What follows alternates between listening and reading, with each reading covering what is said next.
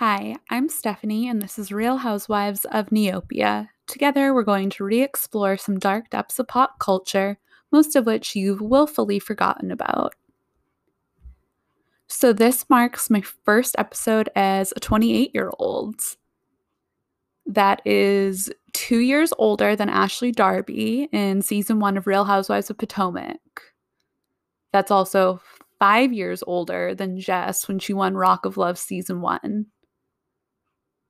I'm not sure how to process these hard truths quite yet, but I will say my birthday was lovely.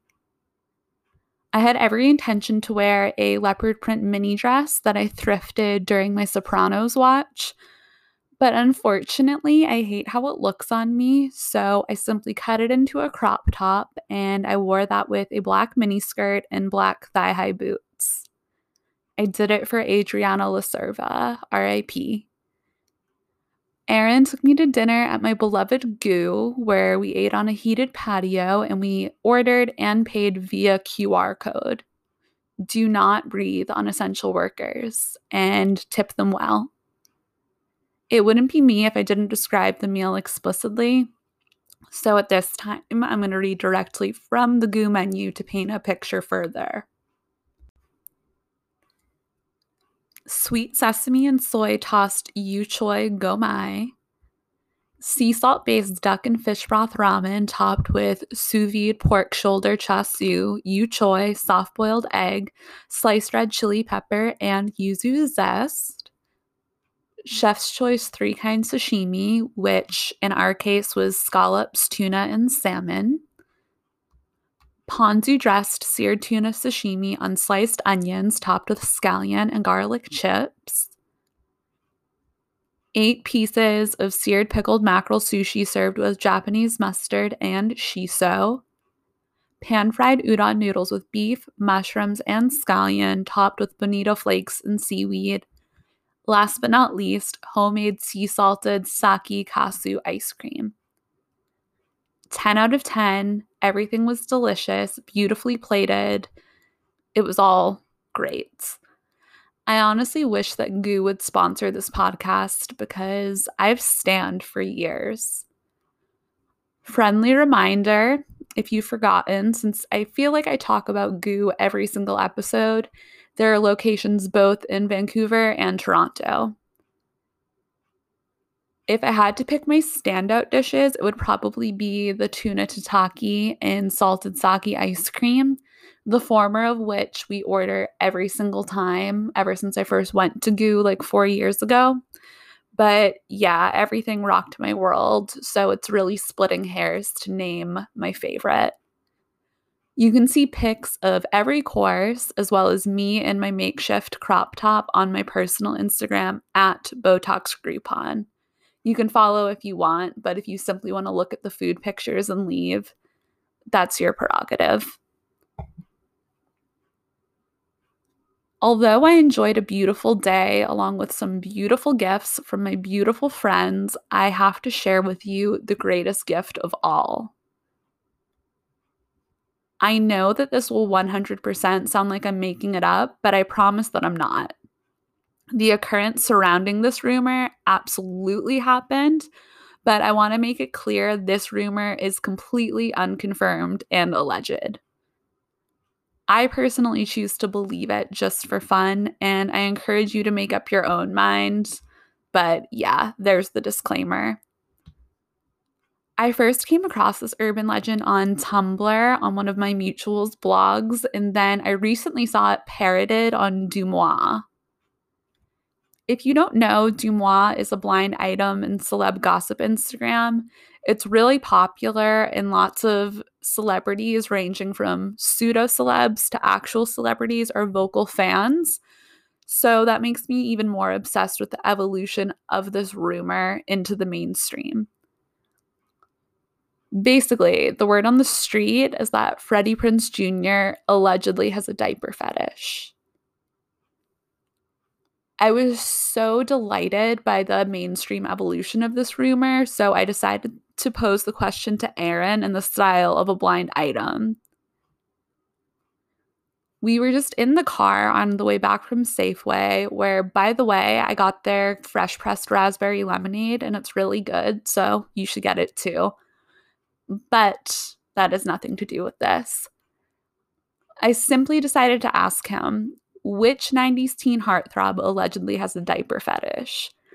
And not even a millisecond passed before he confidently said Freddie Prinze Jr. How does she know? How do you know, you bitch? How do you know? No, wait. How do you know? That's basically how I responded, and he confirmed he never heard it anywhere previously, but I just found the exchange to be illuminating. He immediately asked if I was going to talk about this on the pod, and I said yes, even though I know people will think I'm lying. Again, I'm not lying. My point is, you don't need to settle for anything less than your soulmate. Before I move on to the season finale recap of Real Housewives of Vancouver, I need to talk about two things. Firstly, I want to discuss my feelings about the Real Housewives of Salt Lake City premiere. But before I do that, I have to open up about some of my recent regressive behavior. I have been in a catfish wormhole. To clarify, I mean Catfish, the TV show, and not like catfish, the verb. I feel like that's an important distinction since I've previously shared my preteen and teenage catfish adventures with reckless abandon. I used to be super into the Catfish TV show, but it started getting kind of stale and convoluted, so I fell off being a weekly watcher. Not only that, but Neve's covert narcissism definitely flew under my radar in 2013, but not any longer. I'm too old for that. Nevertheless, I needed some non-committal background noise, and they have every season on the CTV website. I did not misspeak. Yes, I said CTV and not MTV. I've been really pleasantly surprised by the amount of free content on there, both TV and movies. So just a hot tip for you Canadian queens, there's no sign up either. But that's besides the point. In this year, 2020, they're doing episodes via Zoom because of COVID, and there's also no more Max. I do miss Max because I enjoy his willingness to be mean, but I really like his replacement Cami a lot. In my perfect world, I would like Cami and Max to co-host and Neve to just be out of the picture entirely. But we can't always get what we want. The most recent season generally serves its purpose as the background noise that I was seeking out in the first place. But there's one season 8 episode that I found truly compelling and I just want to quickly recommend. It was pulled from streaming, but you can find it elsewhere. It is season 8, episode 12, Kristen and Sarah. I believe it's uploaded on Dailymotion, but I found the link on the Catfish the TV show subreddit. I'll be spoiling it a little bit, but basically it was pulled from streaming because Kristen, the catfish victim, was catfishing other people with pictures of dead kids. The episode itself seems like it's really contrived and staged when you watch it because TLDR, the catfish victim, was ultimately getting revenge catfish by someone she had catfished in the past named Tiffany. And Tiffany was like, ha, got you, bitch. And it's like, okay, we get it. But I suggest you watch the episode and then search the Catfish subreddit for Kristen and Sarah to learn more about the details, because the show truly only scratched the surface. On the episode, they only speak of one of Kristen's catfish personas, but she was actually talking to Tiffany as 22 different people. Not only that, they live in sort of a small town in the middle of nowhere, and Kristen exclusively used photos of other locals, their children, and then used those photos to catfish other locals. If you take my sage advice and search the subreddit, you'll also find a TikTok account of Kristen's former best friend who was catfished by her for several years, along with receipts. There are tons of other local people who shared their stories along with receipts, again, on the various threads, and I'm just completely obsessed. I wanted to share my truth about that episode since no one's really checking for catfish the same way they used to. If you've never seen the show, period, or you just want my recommendations anyway, let me just wrap up by giving you my personal picks for the best episodes. Keep in mind, none of these have happy endings, like they're not the people in the pictures. So, my favorite of all time is Artis and Jess, season 2, episode 9. And then other good episodes, we have Lucas and Many, which is season 5, episode 13. Antoine and Tony, season 3, episode 2. Spencer and Katie, season 5, episode 15. Ari and Lanham, season 6, episode 9. Then Ramon and Paula, season 2, episode 3. Now that I've rehashed an old favorite, allow me to talk about something that's super fresh and new. In fact, it's less than 24 hours old. Real Housewives of Salt Lake City premiered last night, and I honestly wasn't excited when this franchise was announced. I was expecting something pretty homogenous and bland, but that's far from what they eventually delivered.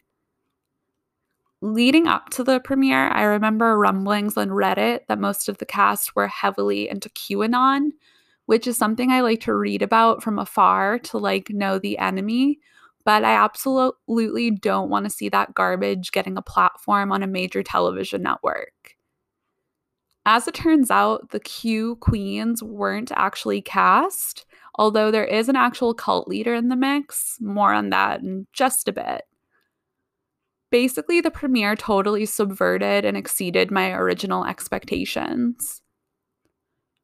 For starters, only one of them is presently Mormon, which I was really surprised because when you think Utah, you think Mormon. The one presently Mormon woman is Lisa, who, in my assessment, really wants to be the Bethany of the franchise and is actively trying to make that happen, but she's simply nothing of the sort. Jen is our first Pacific Islander housewife who was raised Mormon, but she converted to Islam as an adult. We have Whitney, and she was allegedly Mormon royalty. I don't know what that means, but she said she was. She was excommunicated from the Mormon religion after having an affair with her married boss, who she is now married to. Then Heather is Whitney's cousin, who was also Mormon. She owns a med spa. But she rebuked Mormonism because she loves gays, among other things that aren't morally compatible with the faith.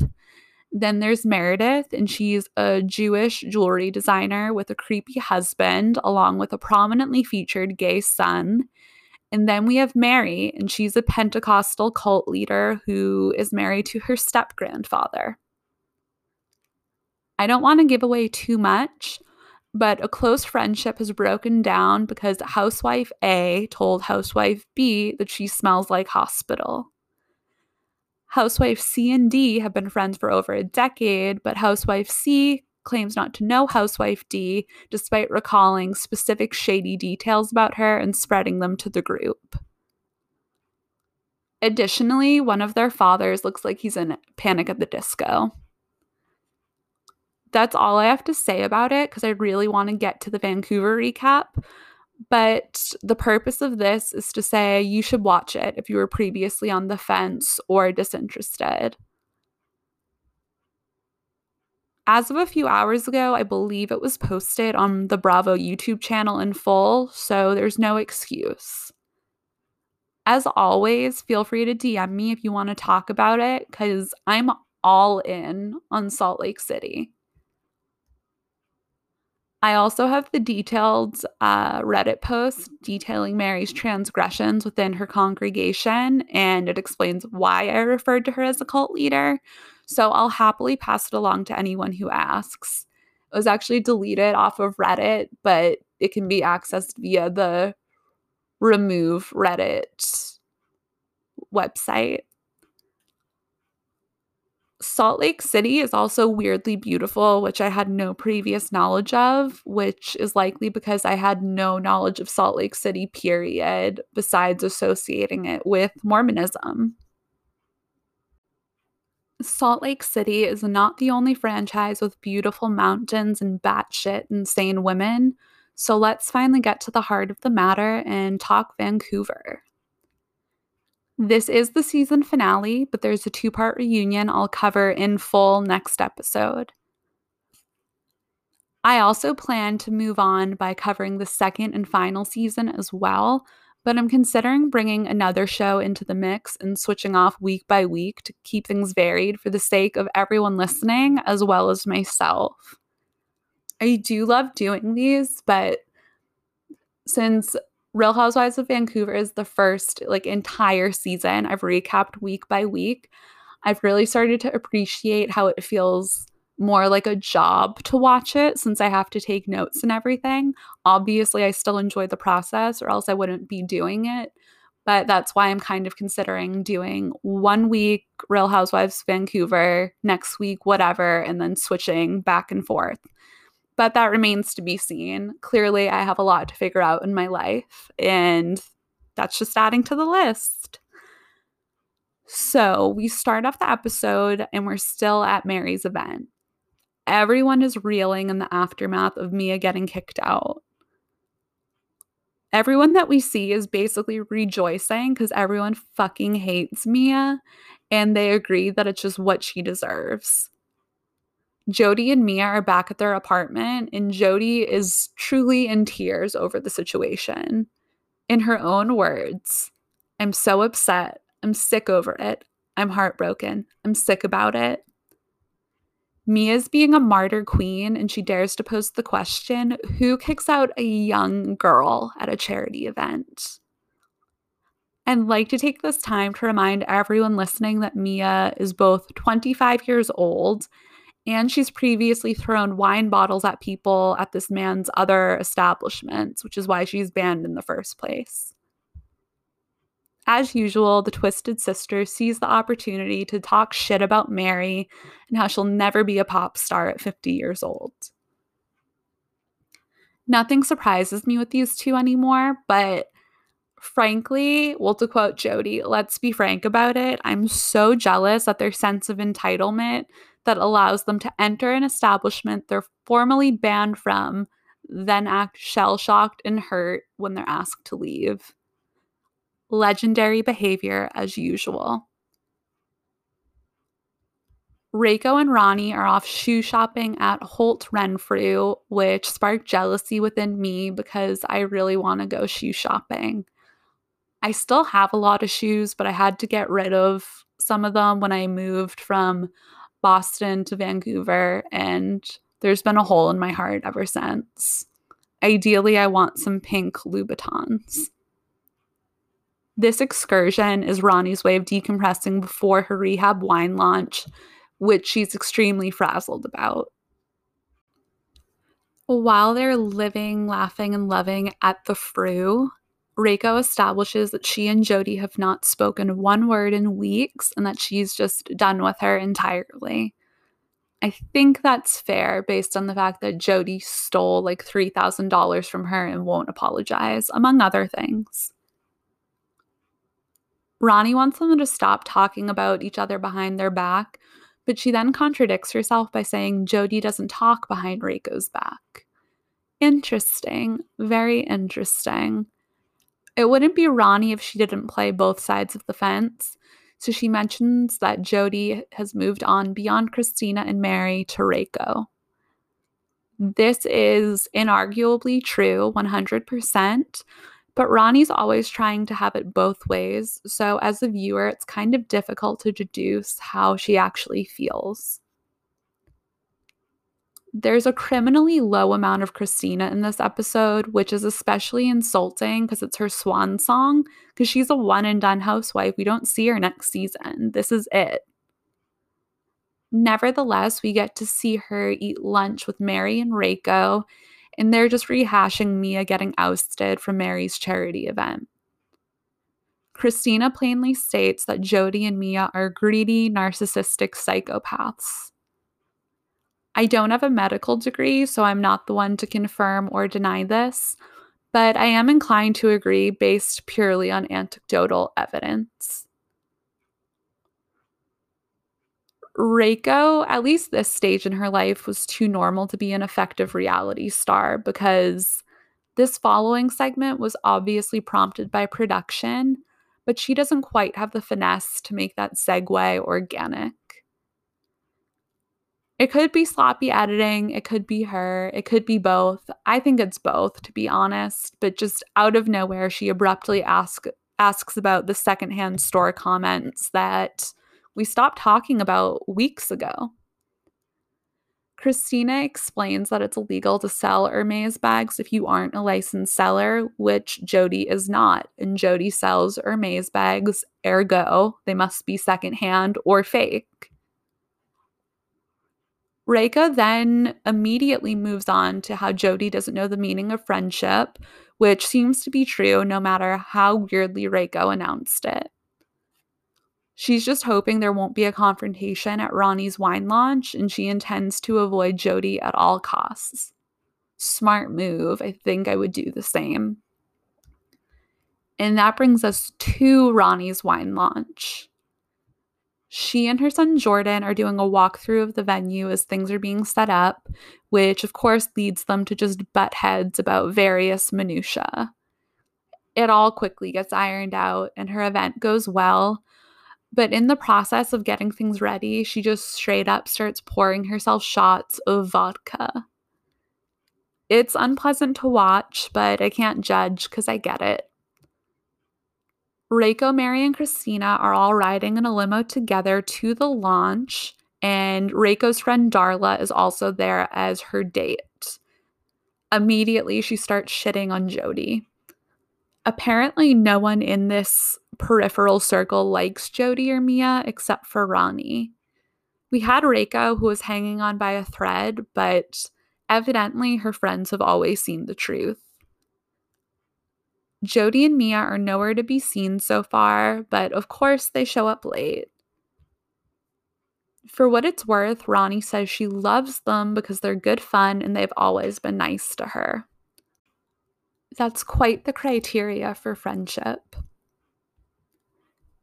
The wine label for Rehab truly belongs on a graphic tee at Spencer's or one of those Facebook shirts that you see on sponsored ads.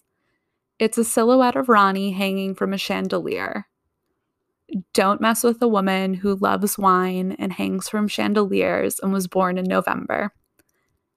Thankfully, this batch is better than the original rancid bottle, and everyone seems to love it.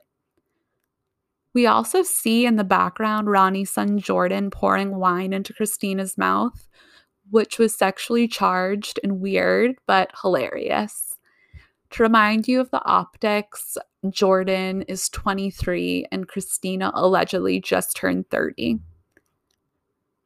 For obvious reasons, Mary and Reiko are avoiding Jody, but we're treated to an incredible Jody confessional in which she says, "Avoiding Mary and Reiko? Ha ha ha. No." She laughs like a Disney villain. It's preposterous. From here on out, the event just becomes the Jody and Mia show. It cuts to Mia speaking to a random woman saying, "Everyone knows I'm a bitch." And the woman responding is just like, "We haven't met yet." I feel this is Mia's energy in a nutshell, which incidentally is also very Facebook t-shirt. Everyone knows I'm a bitch who was born in November. There's lots of footage of Jody and Mia seemingly just yelling at no one in particular. Then Jody finally gains some sense of direction by accosting Mary's friend, Fiona. She just outright says, with no prompt that we can see, she just charges right up to Fiona and says, "You have a lot of facial surgery, and I was shocked. Your arms are quite chubby. I'm wealthy and self-made, and I'm not like Mary. I'm not weak and disgusting." I swear I'm not hyperbolizing or leaving out context. Jody really came in this hot and this aggressive to this random ass woman who just happens to be friends with Mary. She's literally feral. Reiko is continuing to hang back with Darla and steer clear, but apparently Jody is not a fan of Darla. According to Mia, Darla's a rat, the biggest, tackiest, ugh, is what she says. We then see no real interaction between Mia and Darla, except for Mia making loud vomiting gestures directly at Darla while pantomiming a fingers down the throat motion. Even the number one claimant apologist, Ronnie, eventually is just like, what the fuck, and kicks them out. Leading up to that, Mia says Darla's lying about the incident that we just all saw with our own eyes, and Jody says it was a setup. On their way out, Mia yells, "You're next," at Darla and literally pushes her. Jody also says goodbye by yelling out of absolutely nowhere, "Reiko, your infidelity is disgusting. You cheat on your husband." I cannot even fathom how stressful Jody and Mia would be to interact with on any level, separately, but especially together. Ronnie's pretty furious while Jody says she and Mia are in a safe haven in reference to the elevator. I'm so glad they were able to find refuge after being so brutally targeted and attacked. God bless them. The next morning, we see Ronnie with her personal trainer, who I think she said before used to be the bodyguard for the Queen of England. Jury's still out on whether or not that's true, but she's getting her anger out by boxing super aggressively. She's furious about Jody, as she should be, and I just can't believe it took her this long to be mad at Jody in some respect. She's determined to get all of the women together to air out their issues and find peace. We see her call everybody one by one, and Reiko, Mary, and Christina all immediately say no at first, but eventually acquiesce. Ronnie lies to Jody outright to get her to come, which is a smart move. She's talking her language. She tells Jody that what Darla did was so wrong and disgusting, simply to just manipulate. I'm typically an advocate for clear communication and not playing games, especially as an adult. But as I said, it's really the only language or currency that Jody seems to understand. So make lemons out of lemonade. Ronnie just can't help being a hashtag girl boss. The lunch that ensues is truly spectacular. I know that we all love Roni, Scary Island, Beverly Hills, Dinner from Hell, etc., but I think this deserves to be mentioned side by side with those power players. I never really hear it get referenced, and that ends today. As usual, Jody's wearing sunglasses inside at the lunch. Mary asks her to remove them, and she says it's because Jody can't look any of them in the eye. Jody says, "I'm a person of morals and manners," and refuses to remove her sunglasses. Honestly, me, when I went through a phase of wearing sunglasses inside because I did not want to be seen without 3-foot long fake eyelashes, but I'm past that for now. Reiko begins by asking simply, "What is your problem, Jody?" And Jody says that Reiko doesn't understand how business works. She also pulls out a good old, "Let's talk about the husband," further implicating that Reiko cheats. I don't even know if this is true, but the fact that Jody's pulled it out of thin air and there hasn't been any subtle passive-aggressive hints up to this point leads me to believe that it just isn't true. Ronnie asks Jody how she feels about Mia physically assaulting people, which is in reference to her pushing Darla last night, but let us not forget she's done the same to Mary as well. Jody says that Mia has a different personality than her, but Queen Christina speaks for the first time and says, "Not really, actually. She took the thoughts right out of my skull." Honestly, to me, Mia and Jody seem closer to twins than mother and daughter. They're like the evil tethers of Darcy and Stacey Silva to me. Jody responds by saying Christina is a $10,000 a night hooker, and Christina just says, "I wish." It's such a shame we didn't get a second season out of her because she's so much fun and I love how she deals with Jody. But I can understand why this was more than enough for her. Like, I truly can't imagine being contractually obligated to speak to Jody. Also, some of the other women, but Jody in particular, since she's a package deal along with Mia. Eventually, things finally circle back to the secondhand rumor that started it all, and Jody says they're vintage, not secondhand. So, in other words, they're literally secondhand, just like everyone said. Ronnie loses her shit and finally picks a side. She outright tells Jody, "You're evil, fuck you," and she demands that Jody apologize to everyone.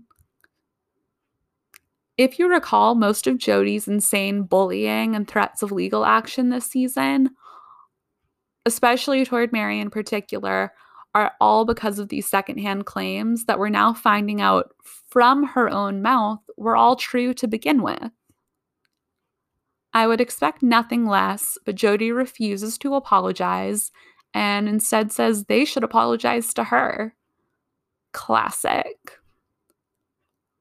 I personally feel so vindicated in this moment because Ronnie says in front of everyone that she should have stood up for Mary, she'll never speak to Jody again, and that Jody has no morals and is a horrible liar. Jody gets up to leave, and the remaining women clink their glasses. That's where we leave our ladies of the West Coast, but here are those little after show updates they display on each cast member. Christina hasn't spoken to any of her friends since, but is still working on finding husband number 3. Reiko still loves to shop, just not at Jody's store. They haven't spoken since. Mary is working on a music video for her single, a new album, in her tequila-based cooler. Stay tuned. Ronnie is contemplating making a new red wine or selling the vineyard. Jody and her daughter Mia continue to build their fashion empire one vintage Hermes bag at a time. Jody is by herself in the limo and literally just evilly cackling to herself, as I would both expect and hope. So we did it, kids. There is season 1 of Real Housewives of Vancouver. As I said, I'll be covering the entire reunion next week, and then I'll be moving on to season 2, which is even more deeply fucked up and wild. Whether or not I bring other shows into the schedule is TBD, but it's a definite possibility. You can find me on IG at Botox Groupon, BOTOXGROUPON, or the pod on IG at Real Housewives of Neopia. If you want to support this pod for as low as 99 cents monthly, there is a link to do so at the bottom of every episode description. I love all of you guys dearly, and I truly appreciate your unwavering patience as well as all of your amazing messages and feedback. Please rate and review if you feel so inclined. I will see you all soon. Bye.